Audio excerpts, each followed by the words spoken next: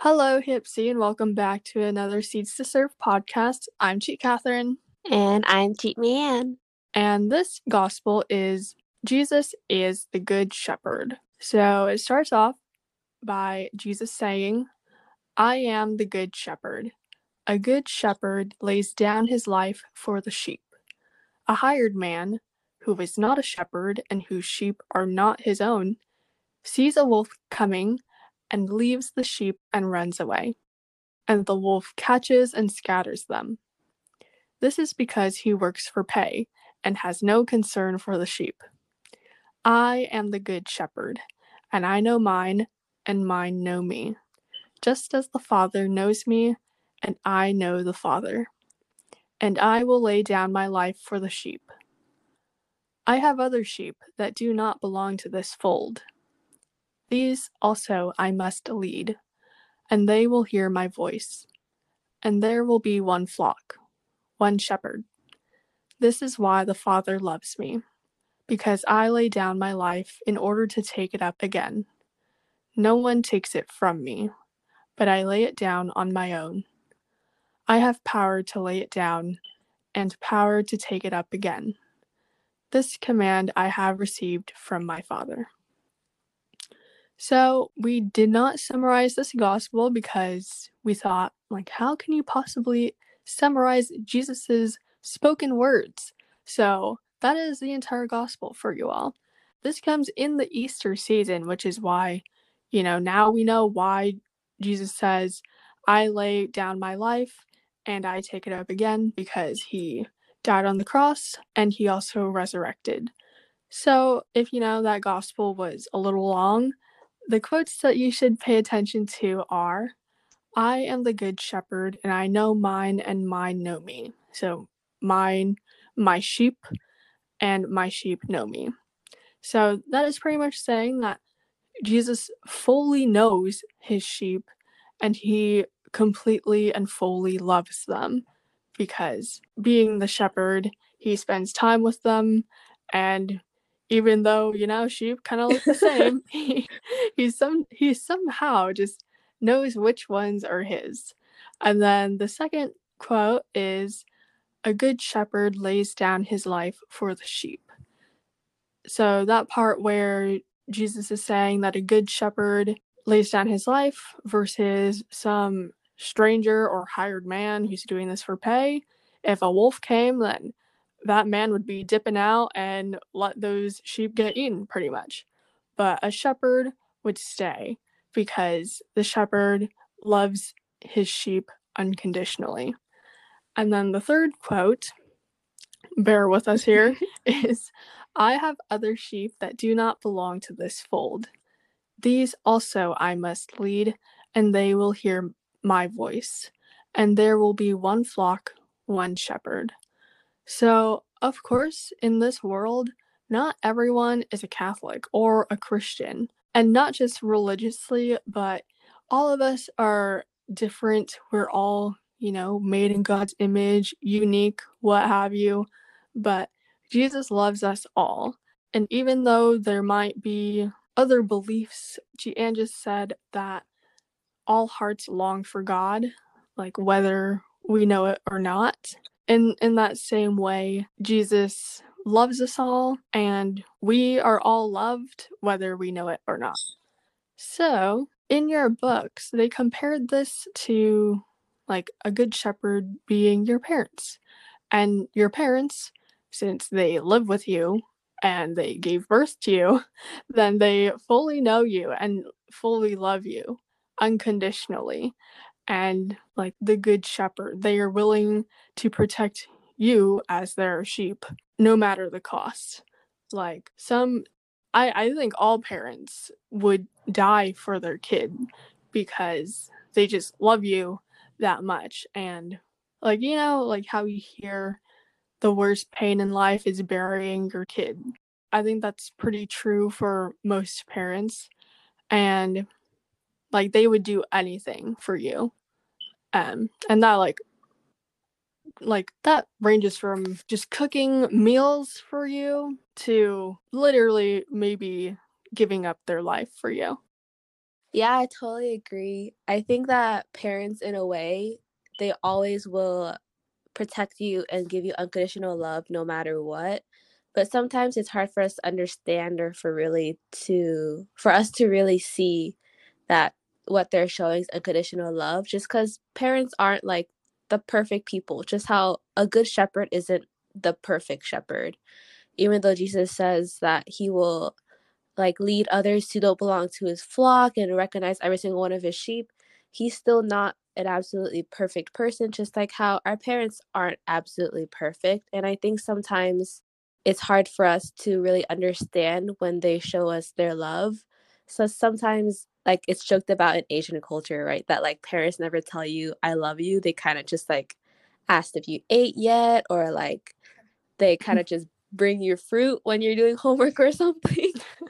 So sometimes like they don't show their love for you in like a traditional like Western way, but they show it through other ways. And I think it's hard for us to understand, especially like if you think about it psychologically, teenagers, like we're going through like a phase, right? We're going through a puberty phase.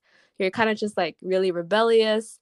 You don't want to understand your parents. You think that like no one can understand you. Your life is your own journey. Like your hardships are your own to bear. But I think it's during those times and afterwards when you reflect back on those times when you kind of recognize like, oh, like my parents did a lot for me and I really kind of took advantage of that and I want to repay them in every single way that I can. So I think that I agree. I think parents are definitely a mirror of the good shepherd that Jesus is describing in the gospel.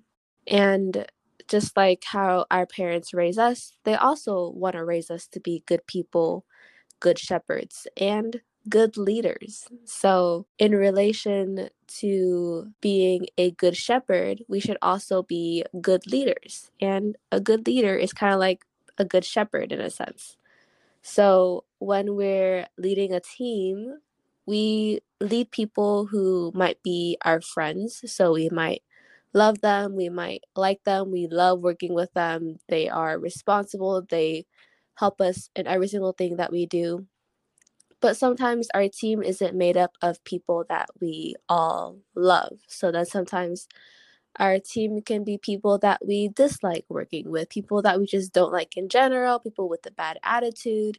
But regardless, we're still all working as a team. So being a good leader or being the good shepherd of the team, you kind of have to recognize everyone is different and accept our differences, but still making our differences work together to finish the goal. Just like how a flock of sheep can get lost if just one sheep is just wandering behind or one sheep is totally going off the trail, that can make the whole flock get lost. So if we're working with people who are wandering off of the team, people who are being ostracized just because they might be disliked, it's up to the good shepherd to really lead back and pull back the flock together, pull the team back together, and get us all to that goal and destination.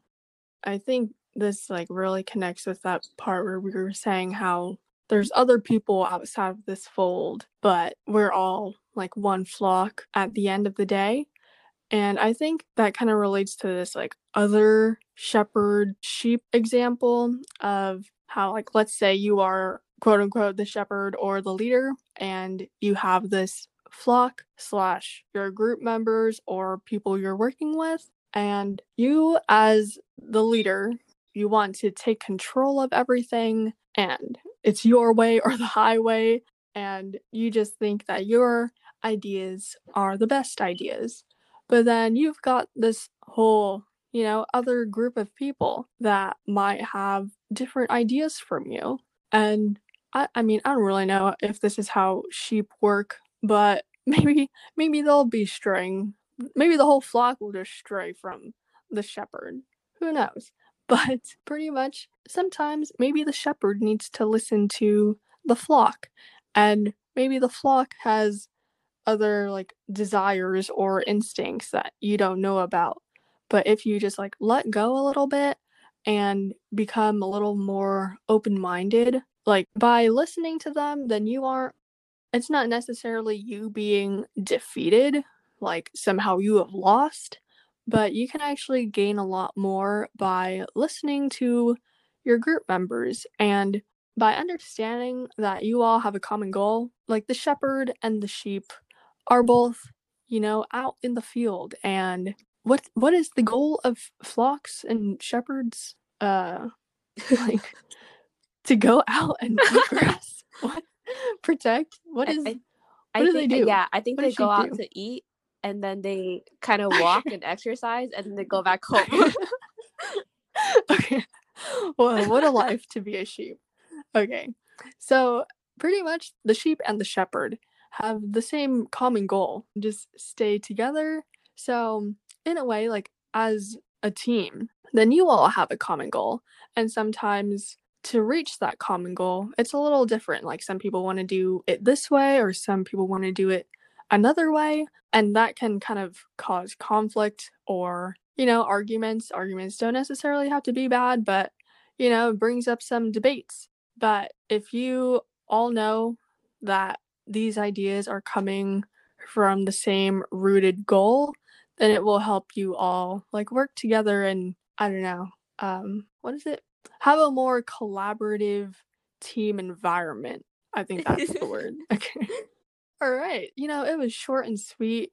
We all know good shepherds and sheeps. So I think to just remember and like we often say that Jesus is like our friend, but I think this image of Jesus as the good shepherd has always been really beautiful because even though we don't really know what shepherds really are nowadays, I think that deep connection that shepherds have to their sheep can really be apparent in the relationships in our own life today. So, the discussion question that we have for this week is, even though I think a really good theme for this week would be unconditional love, your booklet says the theme for this week is generosity. So, the question for this week is how do you show generosity to the people in your life? So think about that and come with your thoughts on it. And we'll see you next week. Wait, we'll see you on Saturday. Bye. Bye-bye. It's not good news, it's the best news ever.